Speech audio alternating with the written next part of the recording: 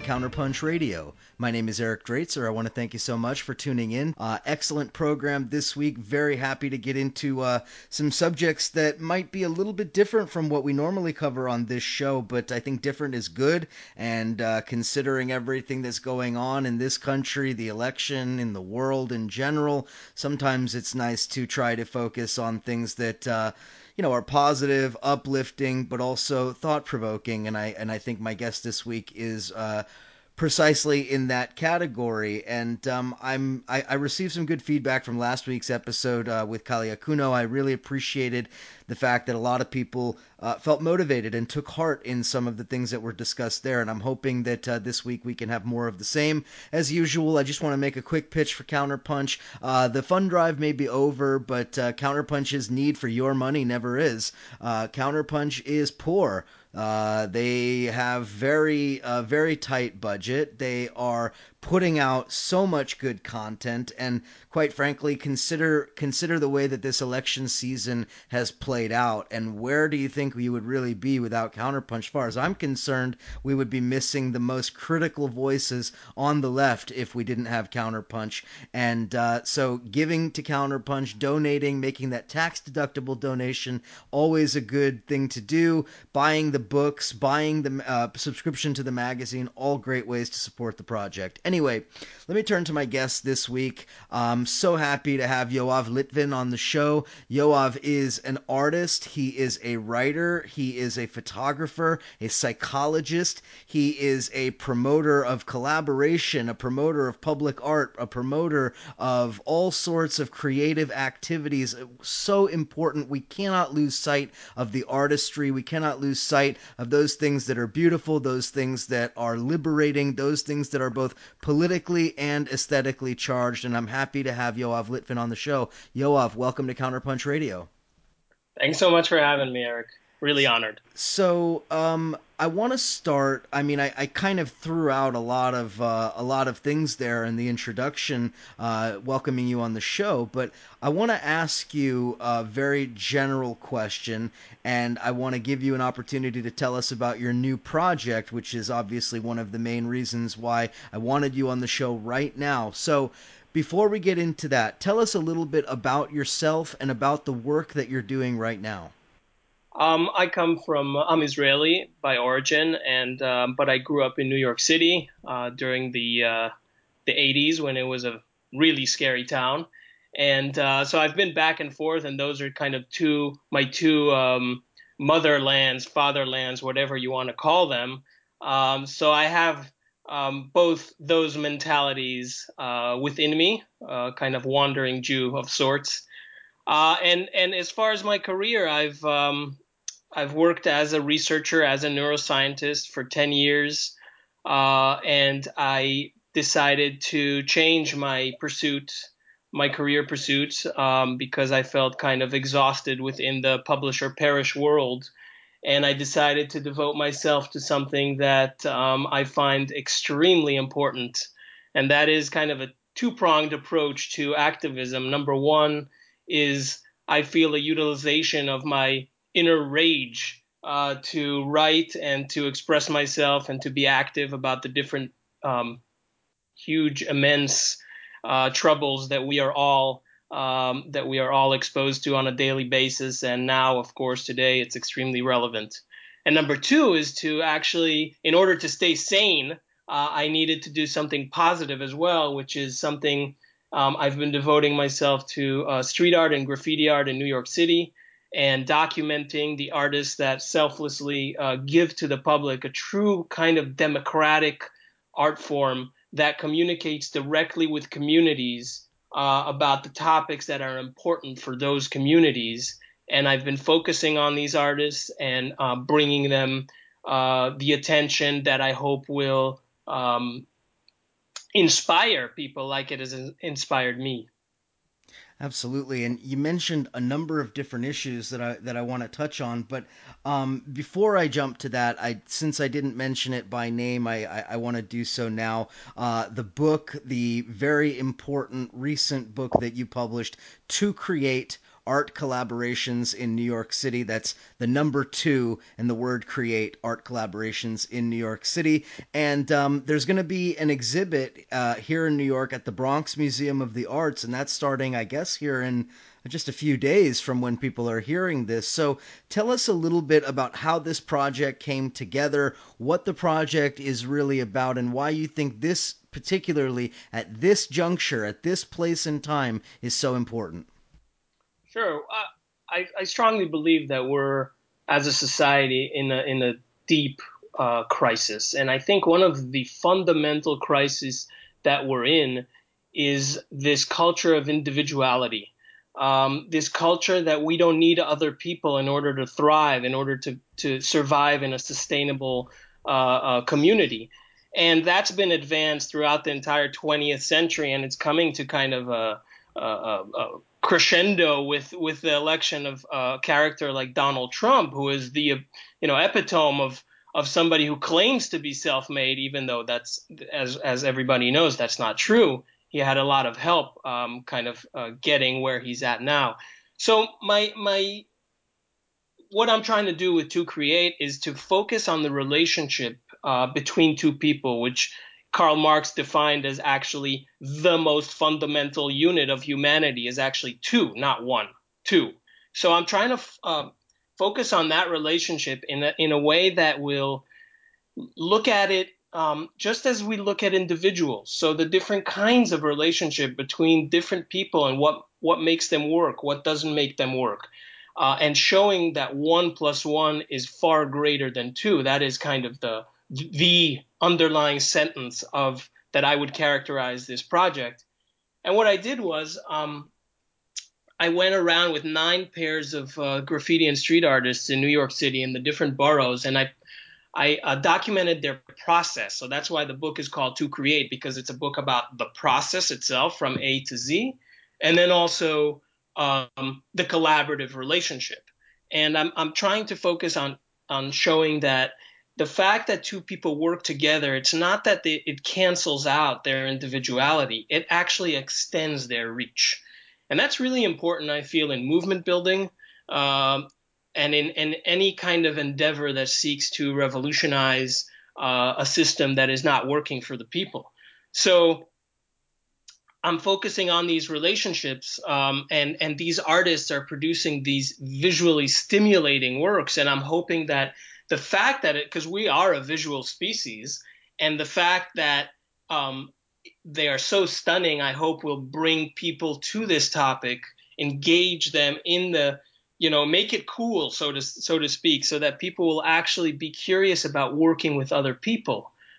It will be a challenge for them to think about who they can work with, to develop themselves and to develop the community. So that's the book. It's 9 pairs of artists, really different mediums. Each one, there's collage work, there's screen printing, there's mural making, really, really different and beautiful works. And it's some of it is illegal because street art and graffiti is still illegal when it's not allowed by the owner of the property. And New York has pretty strict rules about it. So some of the pieces are illegal, and some of the individuals in the book, their faces are actually pixelized because they don't want their faces out there. Which also makes, which also is shows that this art form can stay within the radical realm. So that's the book. As far as your question about the exhibit is a really amazing project that I've been involved in for some months now with a photographer by the name of Tao Batis.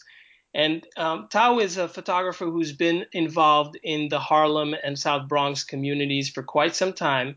He is a black man.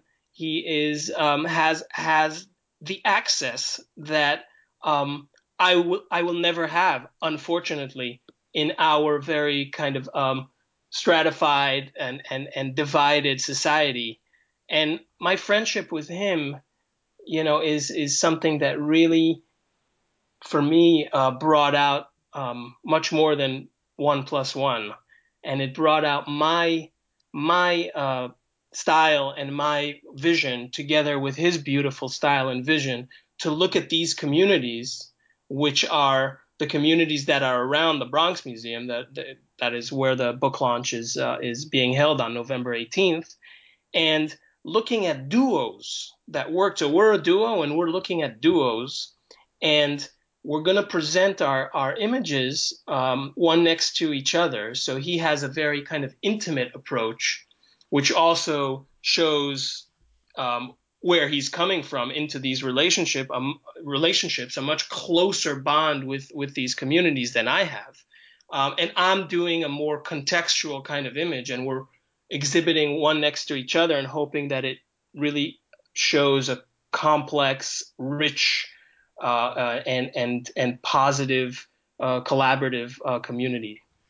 Indeed, at the risk of stating the obvious for the lefties in the room, I mean, essentially, what you're describing is sort of, call it like a dialectical relationship between various media in art. Yeah, that's and the thing that's interesting is that the visual arts have been lagging behind a lot of the other arts like music and theater and dance as far as the level of collaboration. And the reason that I see that that's happened is because it's much easier to commodify a square that we call a canvas. And once you commodify objects of art and monetize them, it's much easier to manipulate that and to divide and individuate the artists and create a competition that is counterproductive to a collaborative spirit. So I'm really trying to promote artists, um, to inspire artists to work together as part of their artistic development. As same as it is for me, I truly feel that my collaboration with Ta is and hopefully will continue to be such a learning, engaging process. You actually beat me to the punch there because I was actually going to specifically use the word commodification because I think it is relevant here. And let me backtrack a little bit. You said at the opening of our conversation that you grew up in, at least partially, in New York City in the 1980s, and really the 1980s is like it's the height of the street art, graffiti art, hip hop ascendance at a time when, I mean, anybody who knows anything about New York City in the 80s, I mean, graffiti was ubiquitous. It was all over every train and every train car, every wall you could find. It was everywhere. In many ways, it was sort of the height of that street art, hip hop movement. And as time has gone on and as New York has evolved further and further into the gentrifying, commodifying, real estate speculating kind of megalopolis, I guess, that it is, in many ways, those forms of art have either been erased from the public consciousness, from the landscape, or they've been commodified. And we can think of a number of examples of, trendy hipster kind of artists who you would see in, the Museum of Modern Art or at, MoMA's PS1 or at some gallery somewhere or whatever, where 30 years ago in the 1980s, that would have just been perhaps some kid with a spray can. So tell us a little bit about the relationship between the evolution of the art forms and the evolution of this city and what your project is really trying to unpack about that relationship. Yeah, great question. So street art and graffiti started, as some people who are familiar with this culture know, started in the late 60s and arguably in the Washington Heights neighborhood. And it was just kids. With markers writing their name. That's it. That's how it started. A true counterculture that started from the ground up.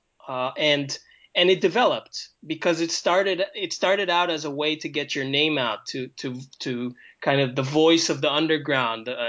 But also, I don't want to romanticize it. It really started out as a kind of fame, looking for fame, kids playing around, competing with one another. And it's the approach. It started out with the model of the shrimp, which means you make as many as you can, and hopefully some will survive. So people would write their names everywhere in every location, yes, as a kid, I remember the trains were completely full of tags, bottom to top. Yep. And then it slowly evolved into a more, the elephant or the human model where you actually develop the artistry and take your time making a piece. And whereas you could have written your name 1,000 times, now you're taking your time and working on a piece and adding cartoon characters and adding different art and perfecting your hand style. And it really evolved into something that suddenly developers and capitalists looked at it and were like, oh, wow, this is something that is really unique and we could actually put a price tag on it. And like you said, it's really developed together with New York City, which has become a playground for the rich. And graffiti and street art, there is still authentic work out there, and that's the work that I'm interested in. Radical work that doesn't adhere to the whims of the art market. Um, but there is a lot of work that tries to cater to market forces. And just like in New York with the real estate, and I don't know if you've seen the new series America Divided, but it touches on the this crazy real estate market and the inherent racism within it, and all these neoliberal forces that have taken over the city. But there is a group of artists who continue to produce this kind of radical art. And particularly now, I think it's rather interesting because it's one thing when the art sort of evolves at a time of, call it, urban decay, or the continuation of an urban decay in a climate of crime and all of the other ills of the inner city, so to speak. But today, New York has sort of cultivated an image for itself, as you were alluding to, the playground of the rich, where, in my view, the kind of artwork that you're talking about has, in some ways, regained its subversive status, in a sense, because it is now, in a very real way, attacking things like private property, things like profit and speculation, where you see this whether it's in the quickly gentrifying Harlem or the gentrification in Brooklyn or what have you. All of these different parts of the city that have gentrified, there is an undercurrent of people who are making art that is trying to not only expose the problem, but to draw out some of these stark divisions that you're talking about. Right, correct. There's a rich culture in New York, and that's something that has is still there. There's a radical culture in New York. There's obviously it's the mecca, one of the meccas of art, and as the Empire City, it's definitely the mecca here in the United States and the world, and particularly graffiti and street art. They started in New York, so every artist in the world, and it's a really global art form these days. Everybody's doing it in every continent. There's work everywhere, and it's just brilliant. So New York definitely attracts attention for being New York. But I'd say that these days there's a lot of cities that are not as strict as far as, like you said, private versus corporate versus public property, and also just the legalities. If you get caught in New York putting up a sticker, okay, this is a sticker, 1 inch sticker on even on a pole that has a gazillion other stickers. If a cop catches you and it's a Friday night, you can stay all weekend in jail. And really, it's ridiculous. There's so much going on that this whole broken windows Giuliani approach is so obsolete and debunked. But New York still adheres to that because there is so much money. It's just insane how much money there is in the city, and the NYPD, as you know, is one of the strongest armies in the world. And if you go to places like Bogota or like Santiago, Chile, or Valparaiso, Chile, or Sao Paulo, there's greater freedom there as far as the street art and the graffiti, just because the art has been has been embraced as a form of expression and also political expression, Same especially in same with Chile. same with Caracas, Venezuela, very much. Yeah, right, right. And in New York, it hasn't. Yes, of course, there's political work, but it hasn't received that tremendous level of respect that the artists get in places that we just mentioned. Yep. And it's still villainized in New York. So it's a complex town. I'd like to try to connect a couple of things here, if I could, because you mentioned at the top of the show your Israeli background, and I know just from knowing you and knowing your work, your deep commitment to Palestinian rights, to the defense of Palestinian rights, to undermining the apartheid state of Israel, and speaking out against that, which, aside from being, sort of a courageous stand to take publicly, is also, I think, rather illuminating for those of us who kind of look at that issue from the outside looking in. But I want to connect that to what we've just been talking about, because in my experience, I've come into contact with at least, a handful of really talented, really amazing street artists from Gaza, from the occupied territories, who have embraced all of these core principles that you're talking about, using street art as a form of political expression. So I want to get your analysis of the relationship between the creation of political street art and the expression of oppressed communities, and how you see that all over the world.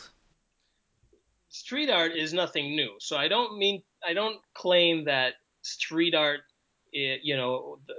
started in New York City, but the modern form of graffiti started in New York City. So if you look at struggles going hundreds of years and maybe even thousands, you'll see expressions on walls and Yeah, in public of spaces. course.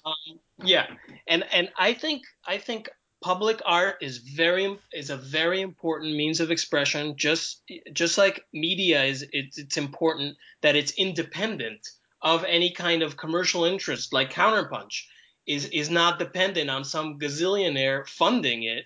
The same thing with street art versus a gallery setting where you have the curator who's funding it, who's not going to let certain content into the gallery. The street doesn't have that limitation.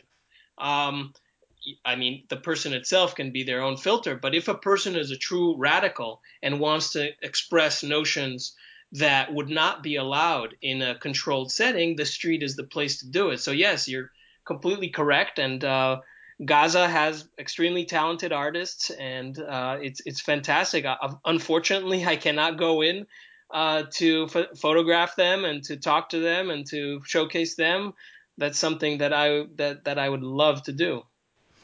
One of the things that I find particularly inspiring about the work that you're doing is you're not only shining a light on these individual artists, you're really kind of putting front and center collaboration. And I think that collaboration is so key, not only in the creation of art, but in the creation of movements. I mean, obviously, it seems like it would go without saying, but I think we really need to think through this, because a movement is far more than a collection of individuals. And I want to ask you, how do you see the commonalities between the kind of collaborations you document in your work, artistic collaborations, and the kind of collaborations that are needed to create vibrant social movements?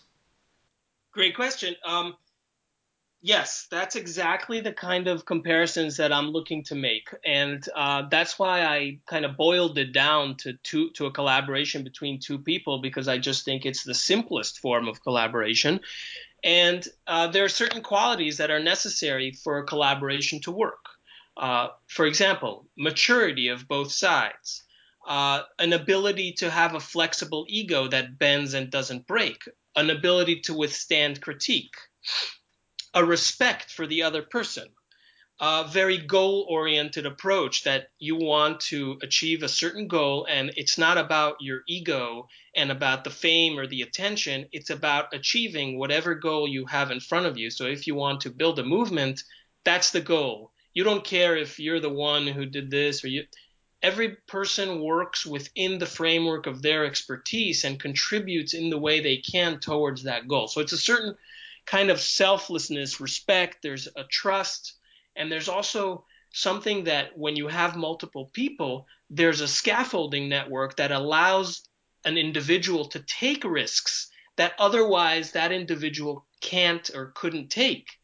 And going back to Donald Trump, for example, Donald Trump could not have taken all the financial risks and all the other risks that he's taken in order to get to where he's at without his father, without political connections, without all these connections from other people.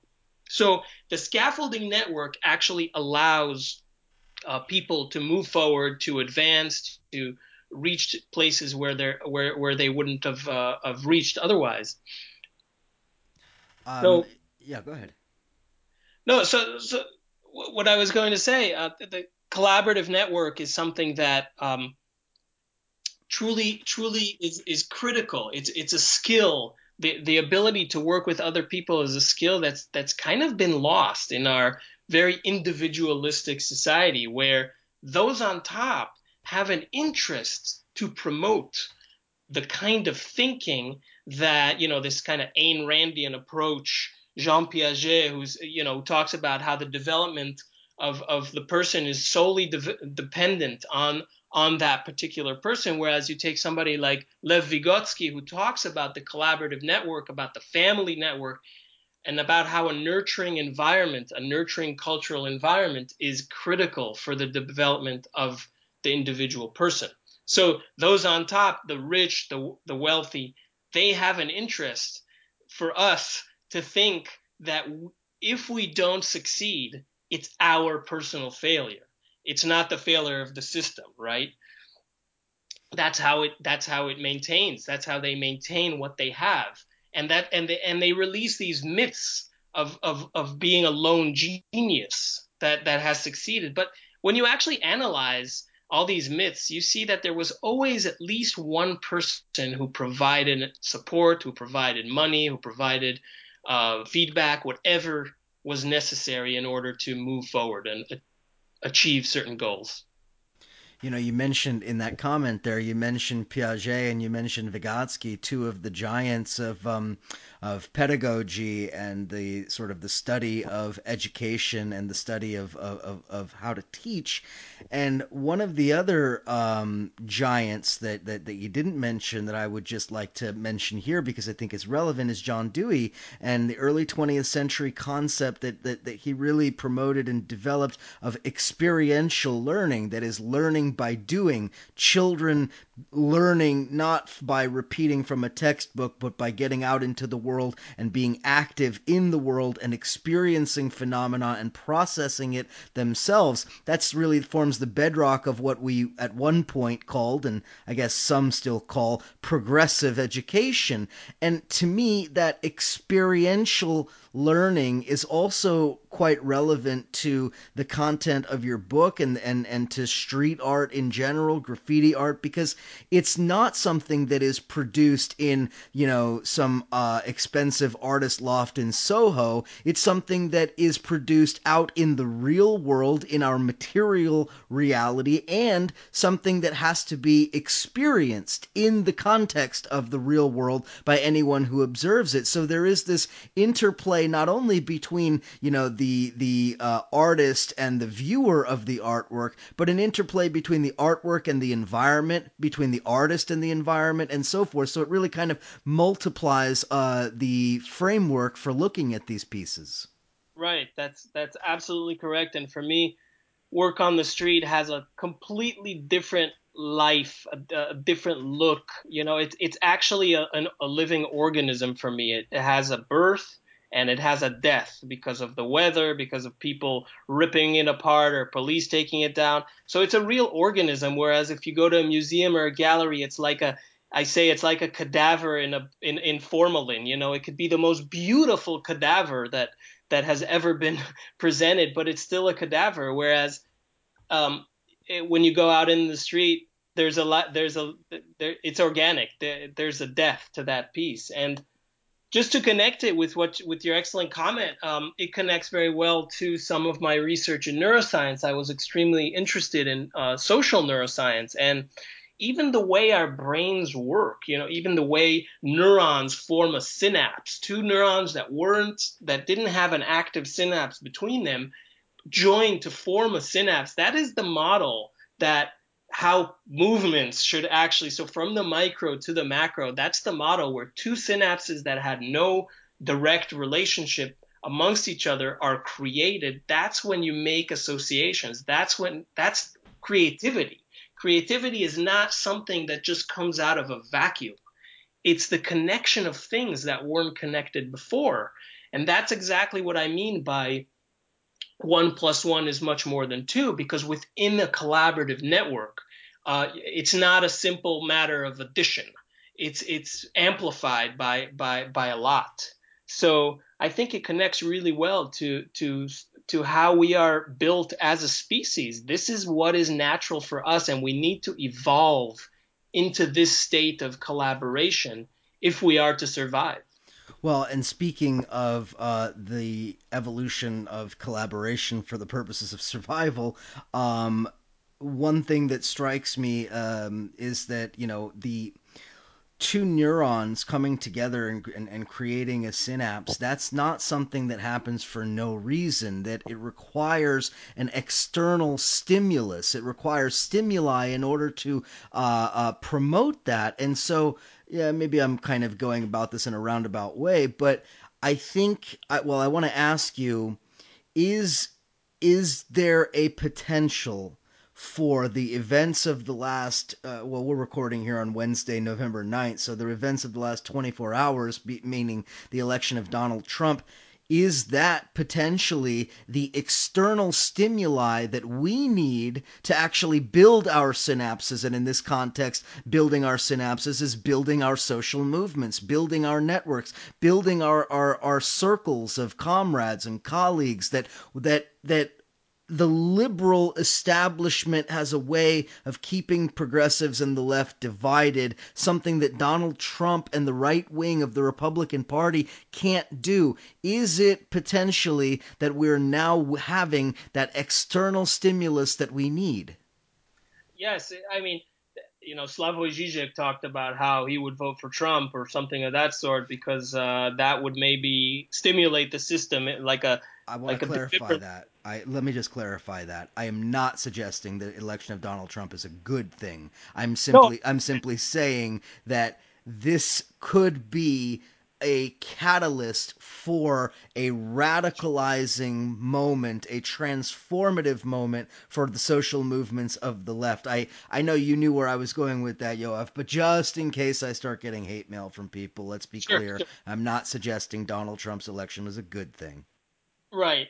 Yeah, I think that there's a lot of potential, and but this is dependent on something crucial and something that I've been encountering on social media a lot in the last 24 hours. It's dependent on people actually learning from this. Yeah, And yeah. people who actually voted for Hillary, and I've really maintained an approach where I'm not just attacking and saying I told you so or all this kind of stuff, but really not letting them get away with weaseling out of responsibility. Yep. And if a lot of these people actually learn from this experience, I'm not interested in the blame game, but hey, learn from the experience. There was a mistake made. You trusted somebody who wasn't worthy of your trust. We are now at a point where we need to come together. So instead of trying to blame Jill Stein or Assange or Kremlin or RT or Sputnik or whoever, you need to understand that you screwed up, and that's asking a lot.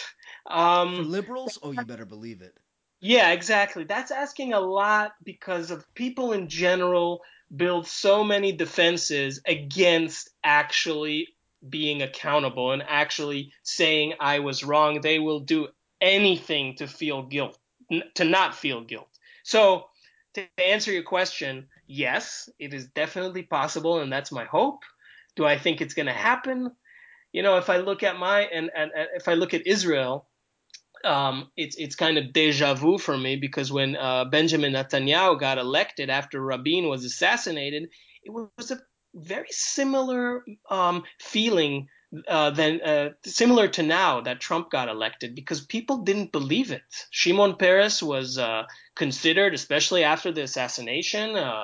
He was going to get elected, no problem, and that didn't happen. And Bibi Netanyahu got elected, and everybody said, oh, now the left is going to come together and coalesce, and we're finally going to get this done because he's going to bring everybody together. And it didn't happen. It didn't happen. A lot of people just conformed. And, Yeah, but like Julian Assange said in the interview with John Pilger, he said, people are very adaptable. And that's something that I'm very scared of. yes, I agree with that, but is it because they, let's say, quote unquote, couldn't come together, or is it what I would argue that it's really a failure of leadership? Because ultimately that's what this sort of thing comes down to. The left is constantly finding itself disorganized, sniping at each other, infighting, factionalized, and mostly irrelevant, while the right finds itself organizing and mobilizing and increasing in power. And one of the things that where I really do agree with the spirit of what you just said is that this is not something that is going to happen by osmosis. It's not something that's just going to organically and naturally occur. It's going to take organizing. It's going to take leadership. It's going to take militant and direct action. And, to put it in the context of this conversation, collaboration. Exactly. You know what? For a very small thing that could have that could make something huge right now. Just a small example. You said leadership, so I think of somebody like a Bernie Sanders who would go on TV on an interview, say I was wrong. I'm now sitting with Jill Stein, and we're talking about how we're going to form a movement. Something like that could potentially create the a force, but just like I said before, and I think we're saying the same things as far as I'm saying I'm not holding my breath because it's very hard for people to assume responsibility, and you're saying it's a crisis of leadership. I think they're related, is what I'm trying to say, and I could only pray that the leaders that we need so desperately come out and show leadership. Well, there's no doubt about that. Okay, we're almost out of time here, but I want you to tell people a little bit about the exhibition, where this is happening, when it's starting, and also any other information. Where can people go online to find your work? Where can they go to buy the book? Anything else that you want to let people know about? Sure, the exhibit is November 18th. It's a one night exhibit. And like I said, it's with my collaborative partner, Tau Batis. And we're going to show portraits of duos. So it's really bringing together the community at the Bronx Museum. General admittance is 7 to 10 p.m. And we're also going to have a spoken word group, the Peace Poets, who are going to do some collaborative pieces. And we're going to have a DJ and some the local Bronx Brewery is going to have some beer, and we have a local moonshine factory. So it's the evening is an attempt to bring the community together in a collaborative spirit. As far as the book, there's going to be some copies at the launch, not too many, but some, and then you can find it on Amazon or on Schiffer Publishing, who's my publisher, and my social media to create art of collaborations or to create is visible to anybody who wants to join and contribute and put up their collaborations and talk about them, et cetera, et cetera. And part of the reason why I really am so happy to have you on the show as well is because listeners might not know this, or it might not immediately strike them, but you're also a regular contributor to Counterpunch. And again, I urge people to consider just how much original content you're getting in Counterpunch from people like Yoav Litvin. I mean, these are the kinds of perspectives that I think are so important. Now, lastly, Yoav, I'm wondering, so this is sort of a one-off exhibition here in the Bronx, but are there plans to take this on the road? Is this going to other cities? Where is there interest in putting similar types of exhibits together? What do you envision in the future for this project? And tell us, if you could, maybe a little bit about any future projects.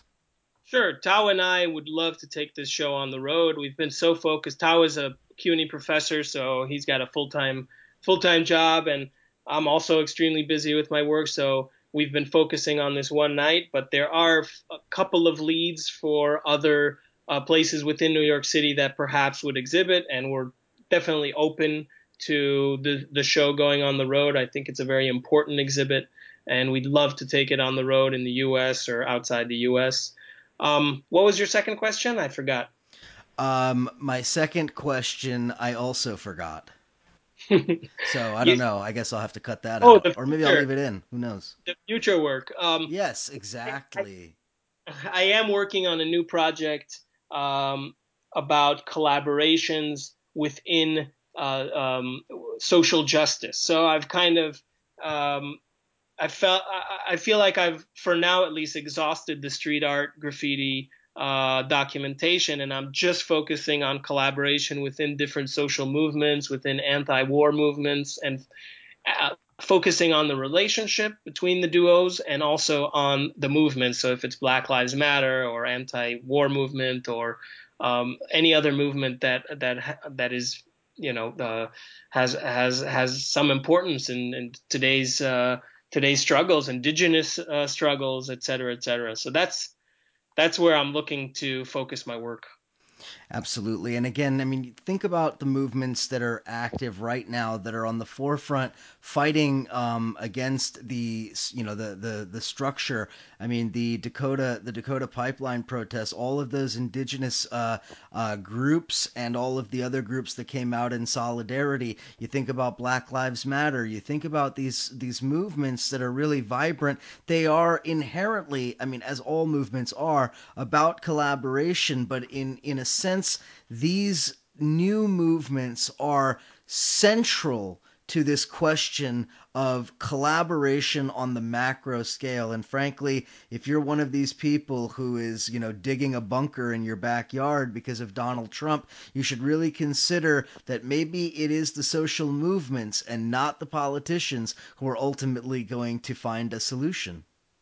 Right. There's collaboration from the people, from the grassroots, and within these movements. And there's also the alternative of collaborating with the state, which is something that I talk a lot about in my writings about propaganda, and try to bring in my personal experience from my period in the IDF, where I was a soldier, a part of a big machine that tells you what to do, and that's also collaborative, but it's extremely hierarchical, and it's a completely different model. So it's important also to think about the different collaborative models and to engage in the ones that are democratic. Absolutely right. Well said. Okay, we're gonna have to leave it there. Yoav Litvin, I'm very grateful to you for coming on the show. Listeners, do check out To Create. If you're in the New York area, do get to the Bronx Museum for November 18th for the exhibition there, and find Yoav on social media. He's a good guy, a lot of good information. Yoav, thanks so much for coming on the show. Thanks so much, Eric. Listeners, thank you as always. I will speak to you again real soon.